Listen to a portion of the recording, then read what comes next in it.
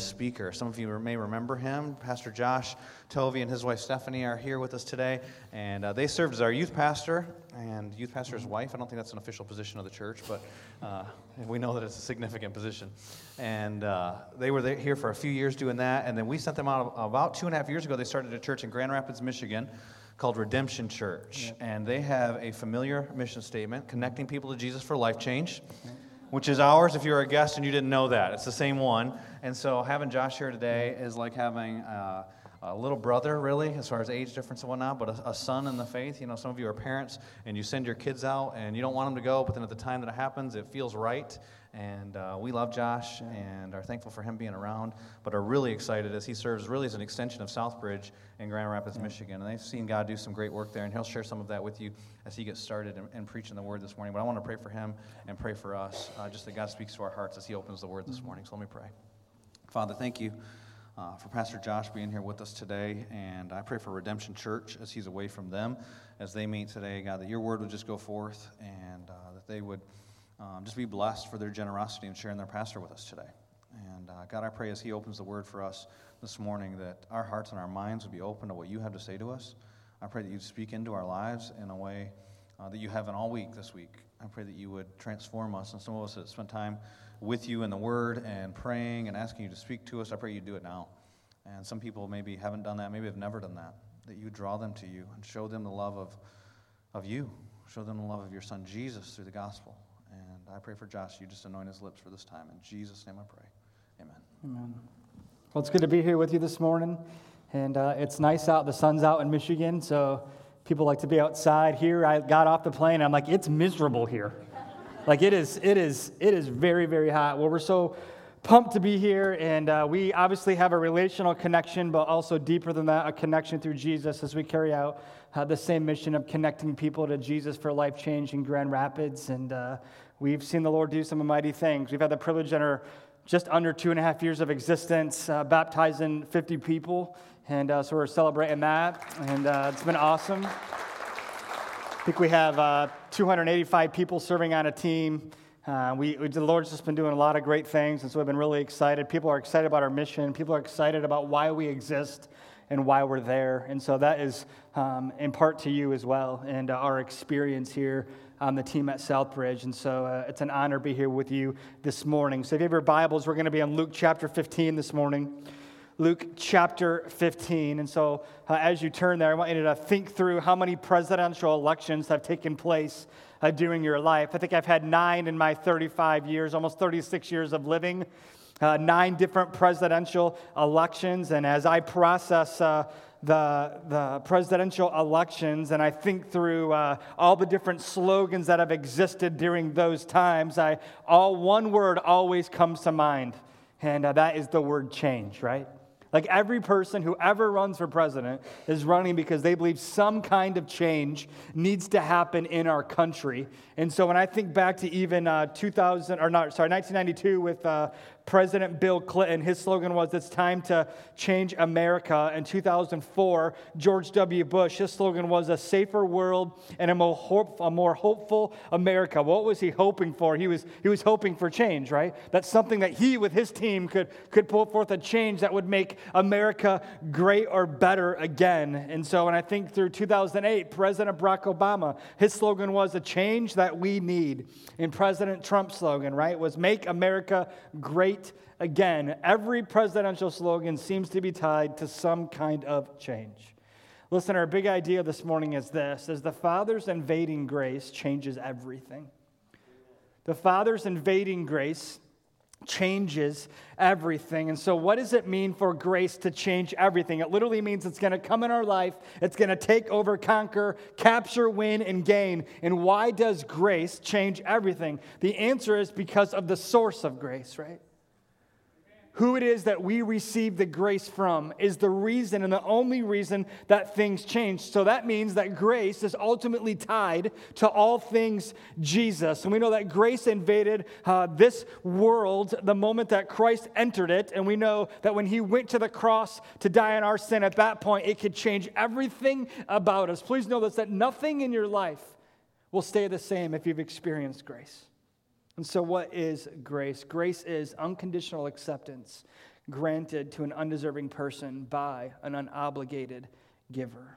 And so today we're going to look at the parable of the prodigal son, all right? And many of you have heard this story. You probably know something about the story. Even if you didn't grow up in church, you probably heard some kind of story related to this. But what is a parable? Because that's important to know. A parable is a story that illustrates a profound truth. A story that illustrates a profound truth. And so every time that Jesus was with people, he's living in real life, having real conversations, and so he would speak in parables and stories to illustrate something about himself, to illustrate something profound, something life-giving, and something life-changing. And so we're going to see that the source of grace in the beginning of Luke chapter 15, he's hanging out with those who desperately need his grace. Let's look at it. Luke 15, verse 1 and 2, it says this. Now the tax collectors and sinners were all drawing near to him, and the Pharisees and the scribes grumbled, saying, "This man receives sinners and eats with them." And so the tax collectors and sinners are all drawing near to Jesus. Listen, tax collectors were employees of Rome to carry out Rome's power, and so it helped keep all the people calm. And what Rome would do, or what the tax collector would do, is he would tax people above and beyond what Rome required. Therefore, people did not like tax collectors. No one really likes anyone who takes advantage of them, right? Like that's normal in everyday life. Like if someone's taking advantage of you, that relationship's not going to last very long. And so the same is true here with the tax collectors. But we also see this truth, that sinners were also hanging out with Jesus. Now, sinners in the Bible times was actually a class of people. It was the cripple, it was the prostitutes, it was the diseased. And so they're hanging out with Jesus because they're investigating who this Jesus is and what this Jesus is proclaiming. Like, what is his message? But who else was around Jesus? You see it in verse 2.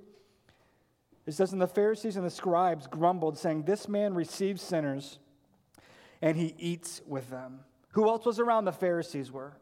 Listen, just so we're all on the same page, Pharisees are better than me and you. Like, they just are. Like, they had more Bible memorized. They were better prayers than we were. The spiritual disciplines were probably more mastered for them. They had a lot of the Bible all memorized. They could speak it whenever they wanted. But we also see this about the scribes in this verse, if you look at it. It says, the Pharisees and the scribes, it says that they grumbled, saying, "This man receives sinners and eats with them." Now, the word grumble means to complain. Ever complained before? Yeah. So something in your life isn't going how you want. Something's not going well. Something you're unsatisfied with an outcome of something. And what do, right? We're going to grumble. We're going to complain. Maybe you get annoyed. You get displeased by something. And so what that means is that we can all relate with the Pharisees here. But for the Pharisees, the grumbling actually means to protest. Remember when President Trump took office, right? There was protests that were taking place all around our country. They were protesting. They were ultimately grumbling. They didn't like the outcome that the people voted. And so here we see the Pharisees, they're grumbling. What are they grumbling about? They're grumbling about Jesus. They're grumbling that this man would dare eat with sinners and with tax collectors. Like, they're the worst people of all time. Man, they're protesting. Wouldn't God just want to eat with us, the people who seem to have it all together? Because the Pharisees view themselves as better. And they view themselves as better than tax collectors and sinners because they compare themselves to the tax collectors and the sinners. And here's the thing about comparison. Comparison always leads to discontentment. Always leads to discontentment. No matter what you do in your life, compare anything you want to someone else, at some point it's going to lead to discontentment. And that's exactly what's happening here for the Pharisees. But here's what we're going to see this morning. Is that Jesus, the Father, actually has a heart for all people. And so Jesus, in this setting, with the tax collectors, with the scribes, with the Pharisees, he's going to communicate this amazing truth about the prodigal son because it relates to everybody who is around him. You see, he tells the story of the prodigal, so the tax collectors and the sinners have someone to relate with. He tells the story of the prodigal and the older brother so the Pharisees can relate to the story. And here's the crazy part about the prodigal son and the older brother that are represented in the story is that both are represented in this room this morning. Amen. Prodigals and older brothers who would view themselves as ultimately as Pharisees. And so the goal this morning is for us just to gaze our eyes upon the grace of the Father and allow him to change our heart and allow him to speak truth into our hearts. And that is incredibly important. And so whether you are here this morning and you view yourself as a terrible sinner, or you are here and you view yourself as a perfect performing saint, this message is for you. All right, it is for you. And so as we jump into the story in Luke chapter 15, we must remember this about the prodigal, because people get this wrong all the time, that the point of the story is not the prodigal. The hero of the story is not the prodigal. The point of the story is not the older brother. The hero of the story is not the older brother. The point of the story is the father, and how he interacts so kindly and so compassionately and so graciously, right, with both of his sons. And so our goal is to gaze upon that this morning. The Father's invading grace. It literally changes everything. And so here's the first thing we're going to see about the Father's heart, is that the Father is an unobligated giver. Let's look at verse 11 together. Starting in verse 11, it says, "And he said, there was a man who had 2 sons. And the younger of them said to his father, 'Father, give me the share of my property that is coming to me.' And he divided his property between them." Amazing story, right? And so here we have this younger brother, and check out what he says. "Hey, Dad, give me what you owe me. Give me what I want." I find it interesting that the younger son has the guts to come to his father and actually demand of him that he give him what he wants. Isn't that amazing? If I'm the father, I'm highly insulted by what my son is saying to me. Like, you don't talk to me like that. No one in my life talks like that if you're this father. But here's the younger son opening up his big mouth, making a huge demand of his father, highly insulting his father. And literally he's saying to his dad this: "I could care less about you. I just want your stuff. And so I'm here to collect it. It's time for you to give it to me." I don't know about you, but if I would have talked to my dad that way when I was a kid, it would not have gone well for me. Yeah, wouldn't have gone well at all. But what is the father's response to his son? It tells us in verse 12 that he divided up the property and gave it to him, even though he owed him nothing. He could have said no. He divided up the property and he gives it to him. Isn't it true that our Heavenly Father always allows us to make our own choices? And the Heavenly Father here, the Father in the story, he allows his son to make the choice that he wants to make. Why? Because even in giving what he's going to give to his son, his property, the inheritance that is his, the Father knows this, that I'm going to use that inheritance to bring my son to the end of himself. That the Father works through everything. You see, what the son didn't realize is that everything that he wanted and everything that he desired, he already had in his Father. He didn't need anything else. But he didn't understand that. He didn't embrace that truth. And so the older father is going to help usher in that idea by giving him exactly what he wants. And hopefully the goal with the son ending up in a place where he's going to realize, man, I really do need the father. And so this son is about to pursue everything that the world has to offer. And here's what we're going to see. When we pursue the things of the world, it only leads to disappointment, to dissatisfaction, and to frustration. So look at verse 13. And it says this: "Not many days later, the younger son gathered all that he had, and he took a journey into a far country. And what did he do? He squandered his property in reckless living.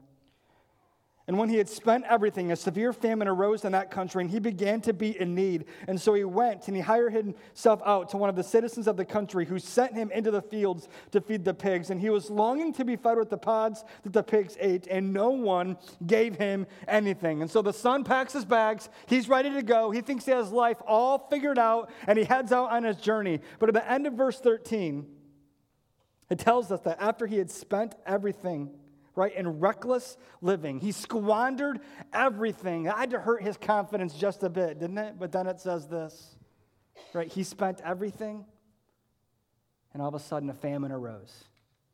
Listen, I think that famine is very timely by the Lord. As the father tells the story, that's a key component.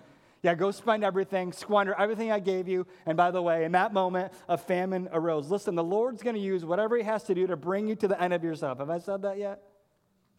I don't know if you saw this, but I think it was in March. McDonald's tweeted out some amazing news. And McDonald's said this: "Today that we've announced that by mid-2018, all quarter-pound burgers at the majority of our restaurants will be cooked with fresh beef." Amazing, right? So what they're saying is this: if you want to get a fresh burger, it will be possible at most of the restaurants in McDonald's in the future, right? Pretty amazing news for them. They're excited about it. They tweeted it out. But then Wendy's, whoever handles Wendy's Twitter is brilliant. Wendy's tweeted back at McDonald's and said this: "So you'll still use frozen beef in most of your burgers and all of your restaurants? Asking for a friend." Right? Like, this is awesome, right? This is incredible. Because McDonald's is attempting to make some good news known. Hey, world, we've sold over 1 billion burgers, whether you like them or not. But hey, just in case you don't like it, you might like this one. We're going to serve a fresh patty. And Wendy's is like, you're a loser, You're a loser. But what I see when I think about McDonald's, I see McDonald's theology on full display in the story of the prodigal son. And some can relate with this and some can't. I learned this last service. But sometimes in our life, any time in our life, let me say that, there's been times in our life when we desire things like McDonald's to eat. And so you go to McDonald's, you get a meal, you get a burger, you get a fry, you get their Coke. I'm a Pepsi guy, but their Coke is like, there's a drug in there. Like it's the best Coke on the planet, all right? You go and you get it, and you start eating, you eat those fries, eat that burger, you drink that Coke, and about halfway through, what do you feel like? You feel miserable. Right? It's the slogan that I live by often. There's always time for one more bad decision, right? And that's what that is, right? It's gross. Like we feel gross. We do not feel good at all. And the same is actually true with sin. Isn't it true that sin always looks appetizing, inviting, flavorful, tasty, tempting, but we get it and we find this is not exactly what I thought it was? Amen. That sin looks incredible when we choose it, but doesn't it always seem to lead to regret? Like I can never think back in my life a time that I actually chose sin and later was glad that I made that choice. Every single time I've experienced this thing called regret. But here's what's true for the prodigal. It tells us at the end of verse 16, or the end of verse 14, that he began to be in need. Please know this, the prodigal was still not ready to own up to his mess. He was still very prideful here. And so what does he do? He says, you know what, man, I know I squandered my dad's inheritance, but I don't need to go back to my dad. I can do this on my own. I can figure it out all by myself. And so he hires himself out to one of the citizens of the land, and he's working with the pigs. And we find him getting to a spot where he's so hungry because of the famine. He's not eating anything, and he's desiring the food that the pigs are eating. And we get this amazing phrase at the end of verse 16, and it says, no one gave him anything. What was the younger son looking for? Listen, he was looking for grace. Here's the thing, though. Grace only comes from the Father. And he abandoned that. He's out pursuing the world.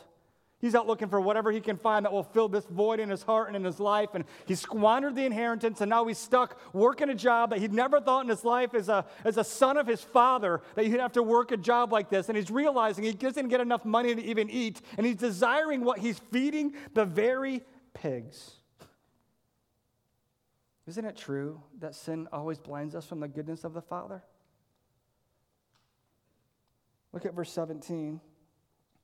It says this, but when he came to himself, he said, how many of my father's hired servants have more than enough bread, but I perish with hunger? I love the phrase, when he came to himself. Literally, there's this switch going off in his head where he's saying, man, my pride is literally getting me nowhere. And so why am I here? I'm here because of the poor choices that I have made. And so he's learning this truth, that there's not much glory to be had in living for yourself, because where you're going to find yourself is desperate, isolated, and always desiring more. Why eat like a pig when I can at least eat like a servant in my Father's house? And we see this in verse 18.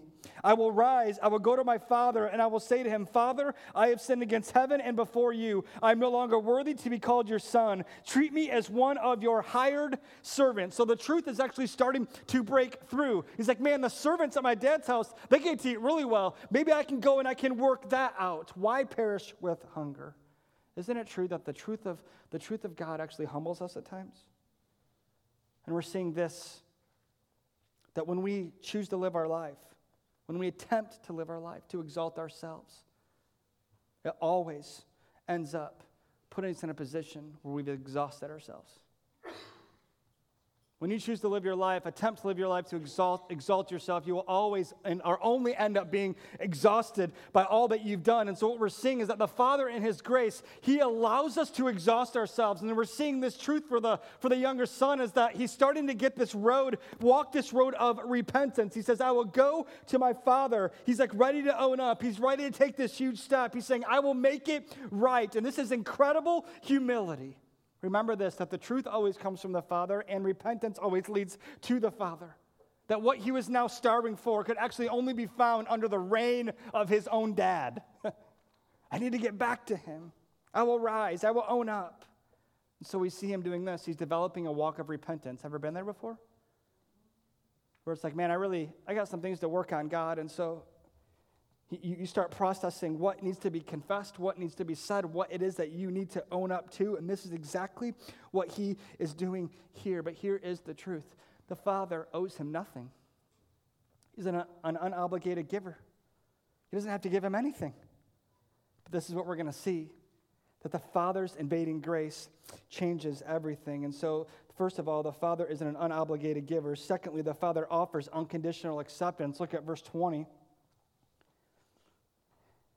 It says, and he rose and he came to his father. That's an amazing phrase. He rose and he came to his father. Like he's literally working up just the nerve to be able to go and confess to his dad. He's probably anticipating that his father's going to go off on him and get all up in his grill and in his face. And he's like, in spite of that, I'm going to go and I'm going to be humble and I'm going to own up to my dad. He realizes he's helpless, and there's nowhere else to run. And the end of verse 20, it says this, but while he was still a long way off, his father saw him, felt compassion, ran, embraced him, and kissed him.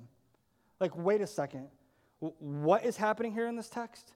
It says, well, the father saw him. So how did he see him? Well, most likely it is believed to be that he would be on the top of his roof every single day, overlooking the horizon in every direction, waiting for the return of his son, looking and staring and gazing upon the horizon, hoping that today will be the day that my son will return, that my son will come home. And he sees him. He sees him from a distance. He's ready, which means that his light outside, if he can see him, therefore the marketplace in the village would be very busy with people doing their everyday normal jobs. But what happens when the father sees him? Did you catch all the verbs? He saw him and it says he felt compassion. Pastor Scott's always defined compassion as when someone's pain hurts your heart. And that's what the Father's saying. He can see his son. It doesn't look like he's in a good spot. And he's like, man, what he's experiencing right now is actually hurting my heart. Ever been there before in your life? Where someone's pain, maybe your kid's pain, your spouse's pain, a friend's pain, it hurts your heart. And when we see this truth for the Father is that compassion always compels action.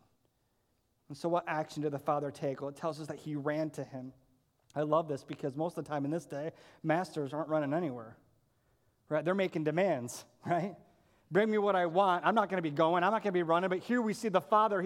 He runs after his son. Literally, he runs down the steps, out of his house, through the family gate, by all of his servants, all the way through the village, through the marketplace, all the way out to where his son is so he can meet him. And why does he do that? Because he wants to be the first to actually meet and see his son. And we see this amazing truth about the gospel that the father is the initiator. He initiates it. He saw him. He felt full compassion. He ran. He embraced. He kissed. I feel like he tackled them. Right? I'm so excited to see you. Then verse 21 tells us this. It's the son's turn to speak. And it says, and the son said to him, Father, I have sinned against heaven and before you. I am no longer worthy to be called your son. Think about this. The son's been rehearsing this speech. He's been rehearsing these two sentences here, right? These two things that he wants to own, these two things that he wants to confess, these two things that he wants to make right. And now comes the time to actually share it and communicate it. And he does it with clarity and boldness. He says, Dad, I'm no longer worthy to be called your son. Amazing. Can you see his posture while he's giving his speech? Do you think his head is up high? He's like, yeah, what's up, Dad? I just want to let you know I ran through all your money, so if you could be some more, I'll be on my way. No. I think his head is bowed over. His shoulders are shrugged. He's standing there in guilt and shame. He's been humbled by his poor choices. And he says, Dad, I'm no longer worthy to be called your son. See, what's amazing about the son's interaction with the father is that the son wants to have a conversation about his value to his dad. He's looking through the lens of his failure to determine how his son or how his dad should respond. He's looking through the lens of his defeat to determine how his dad should react. And so how does his dad respond? How does his dad react? In verse 22, if you take a look at it, it says this, but the father said to his servants, bring quickly the best robe, put it on him, put a ring on his hand and shoes on his feet.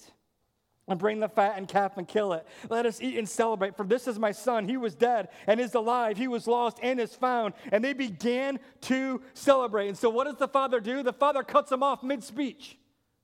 Just stop talking. Stop talking. We're not going to do this right now. By the way, what do you think the Pharisees were waiting for Jesus to tell that what the Father would do. Remember, they're sitting listening to the story.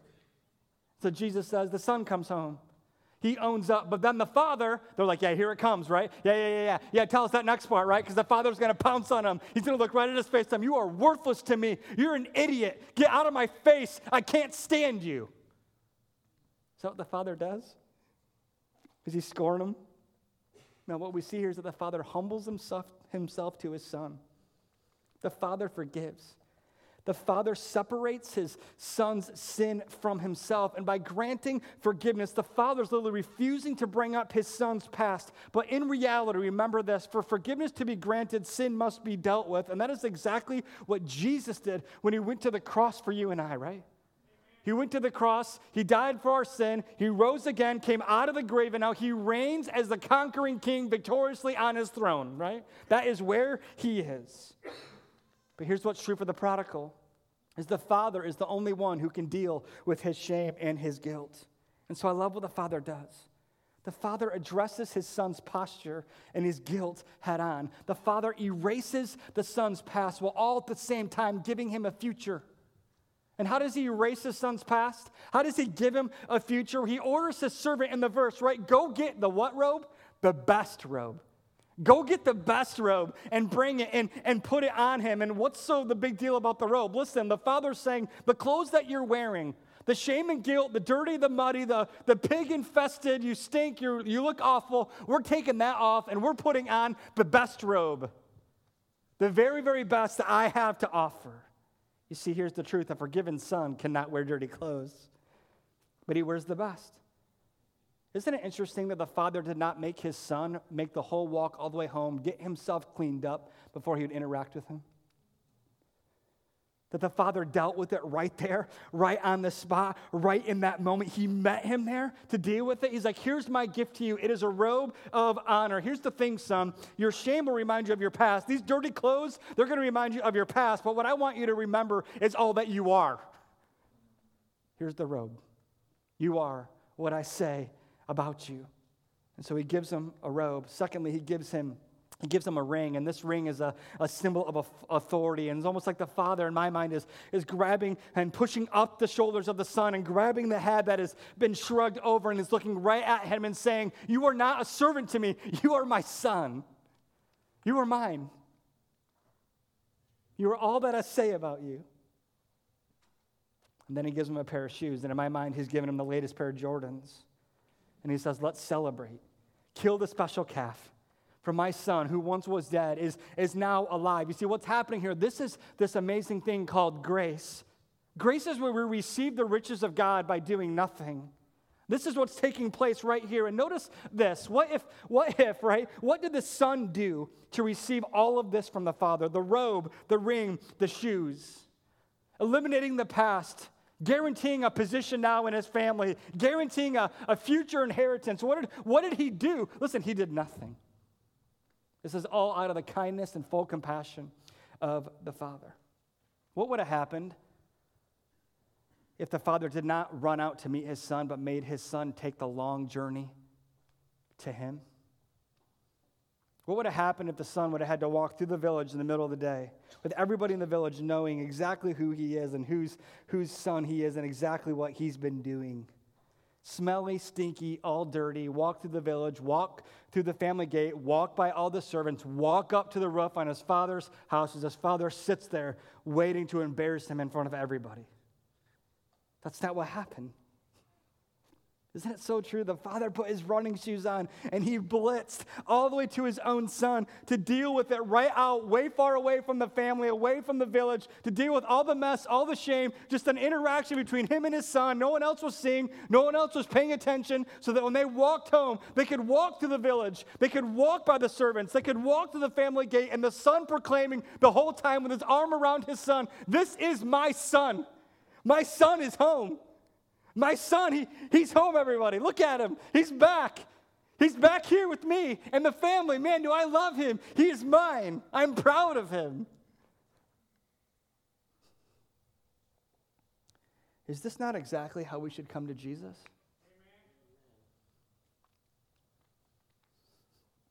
You see, so often we think we need to clean ourselves up before we come to Christ. Listen, we need Christ because we need to be cleaned up.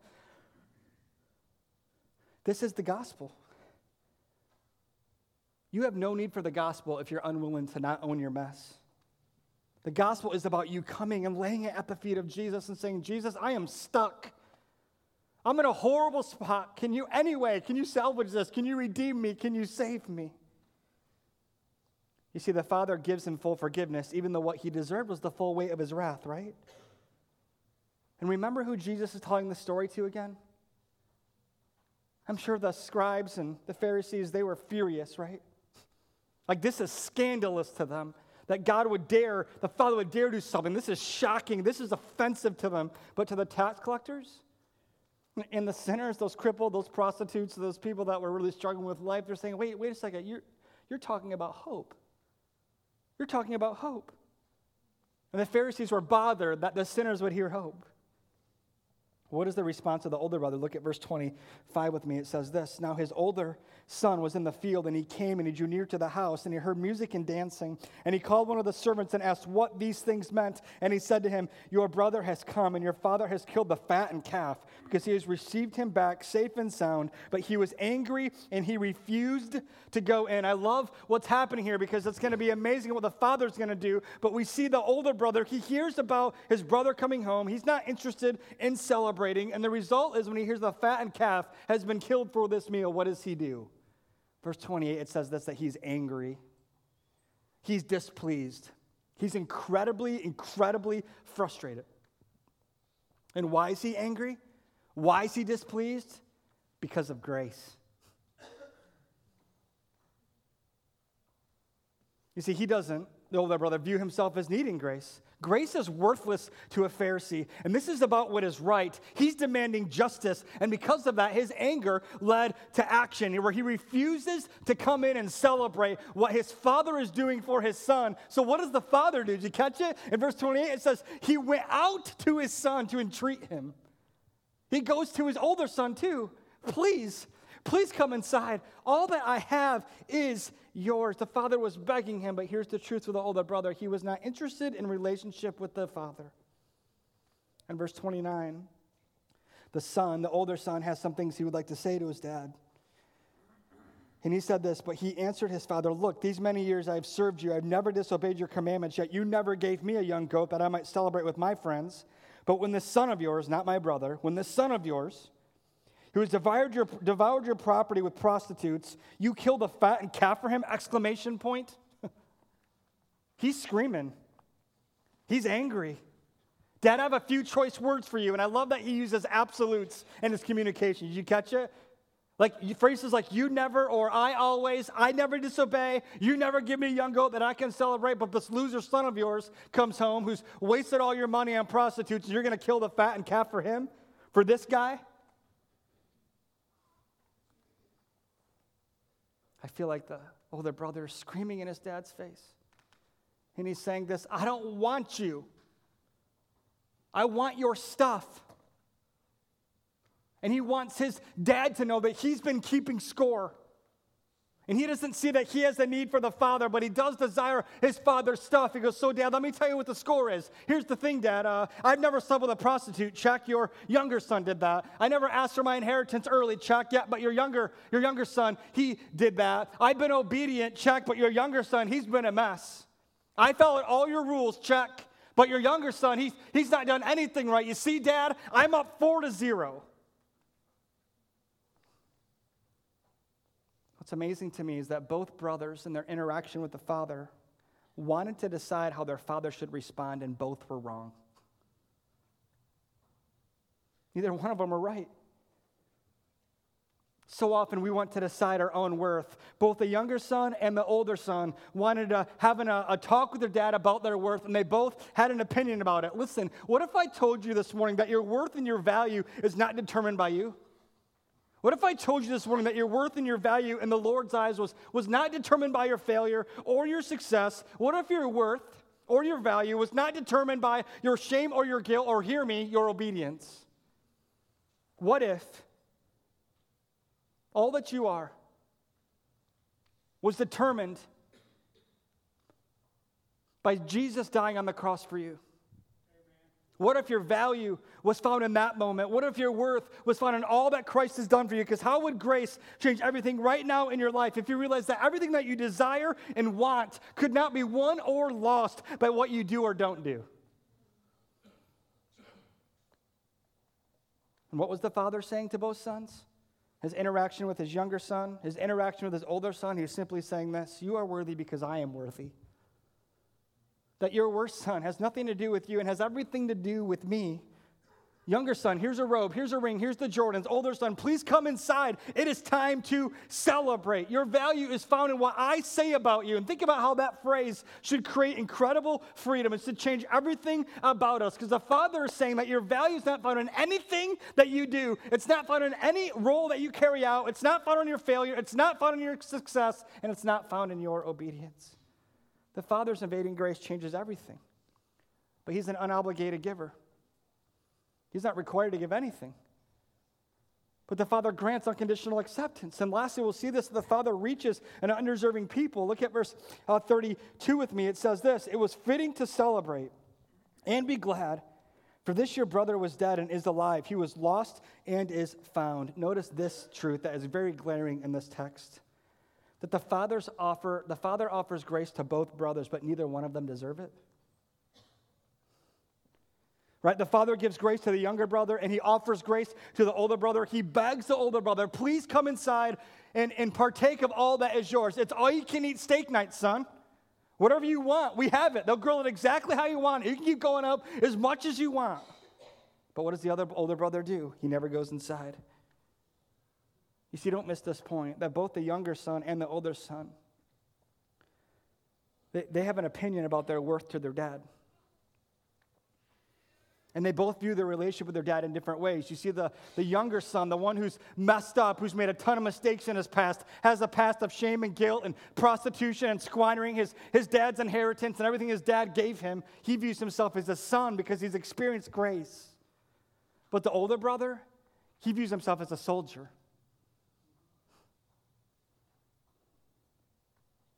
The younger brother views himself as a son because he's experienced it. The older brother's like, man, I'm a soldier because I've followed the rules. I've done exactly what you've asked me to do. The younger brother's been changed by grace. The older brother's offended by grace. Isn't it true that grace offends us on the highest level when we believe that God owes us? Grace offends us on the highest level when you can say to God, God, I've been obedient, and this is how you're going to pay me? For the older son, it was all about the rules. Father, I have kept the rules. Your other son, who's a loser, has broken them. And because I obey, I deserve the best. And because he did naughty things, he deserves your wrath. The younger brother is a rule breaker. The older brother is a rule follower. Rule followers are never gracious. The older brother, right, he doesn't even see the own darkness in his heart. Why? Because he thinks that he's perfect. He thinks that he's accomplished perfection through the law. He believes that if I do the right things, then I'm going to get what I want from my Father. He doesn't understand that the Father's already offering him everything that he has without him doing anything. See, his view on this is like, man, if I obey the law, then I will get grace. The problem with that is this amazing thing called the gospel. Listen, those who understand grace celebrate what God is doing. And so why is this celebration in verse 32 taking place? It says, it was fitting to celebrate and be glad. For this your brother was dead, is alive, and is lost, and is found. Please know this, that the celebration's not just taking place because of the younger brother coming home and taking that long walk of repentance and owning up his sin. It's happening because the Father is giving gracious redemption to both of his sons. He's offering it both to them.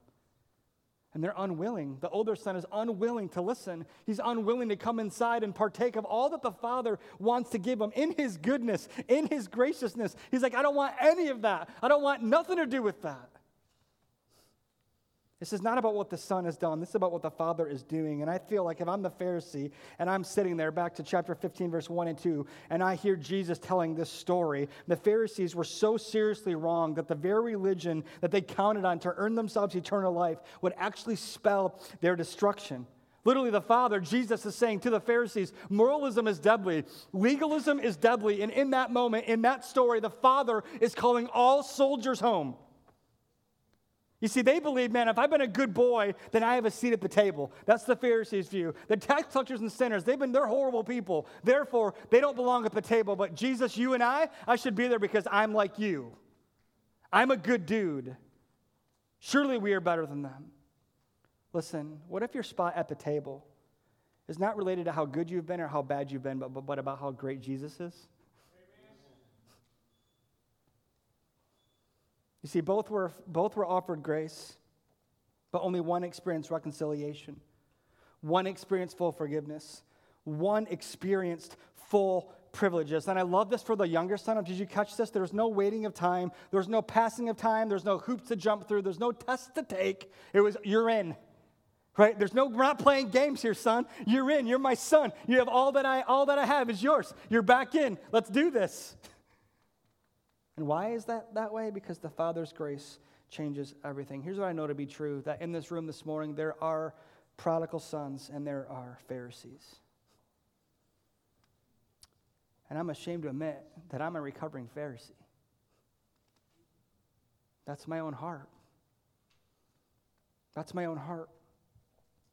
So the Father is actually, through the story of the prodigal son, as we look at his conversation with both of his sons, the Father literally is calling all sons and all soldiers home.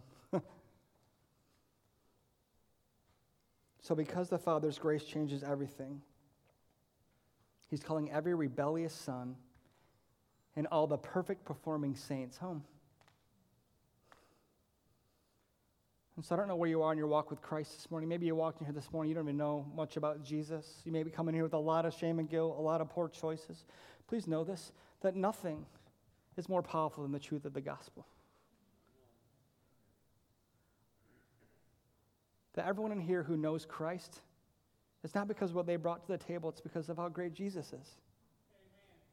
That he loves us in our mess. He's willing to meet us right in it. And just so you know, he already became it. It's already done. He already paid for it. And maybe you're here this morning and you are a Pharisee. Right? Everything's right and wrong, right and wrong, right and wrong. And so because of that, you're planning on standing before Jesus someday and saying, look at all that I did. The danger in that is Jesus could say, I never knew you. Because when you stand before Christ, we don't talk about us, we talk about him. So let me pray for us. Lord, I want to thank you for your kindness towards us.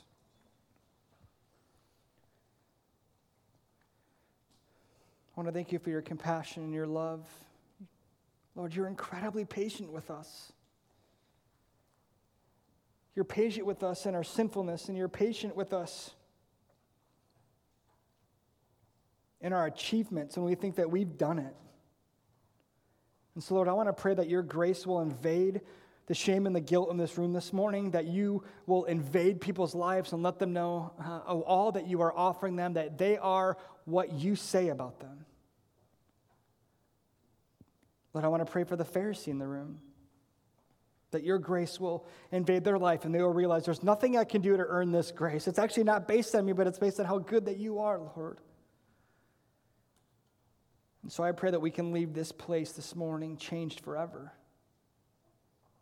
because of coming in contact with your amazing Son.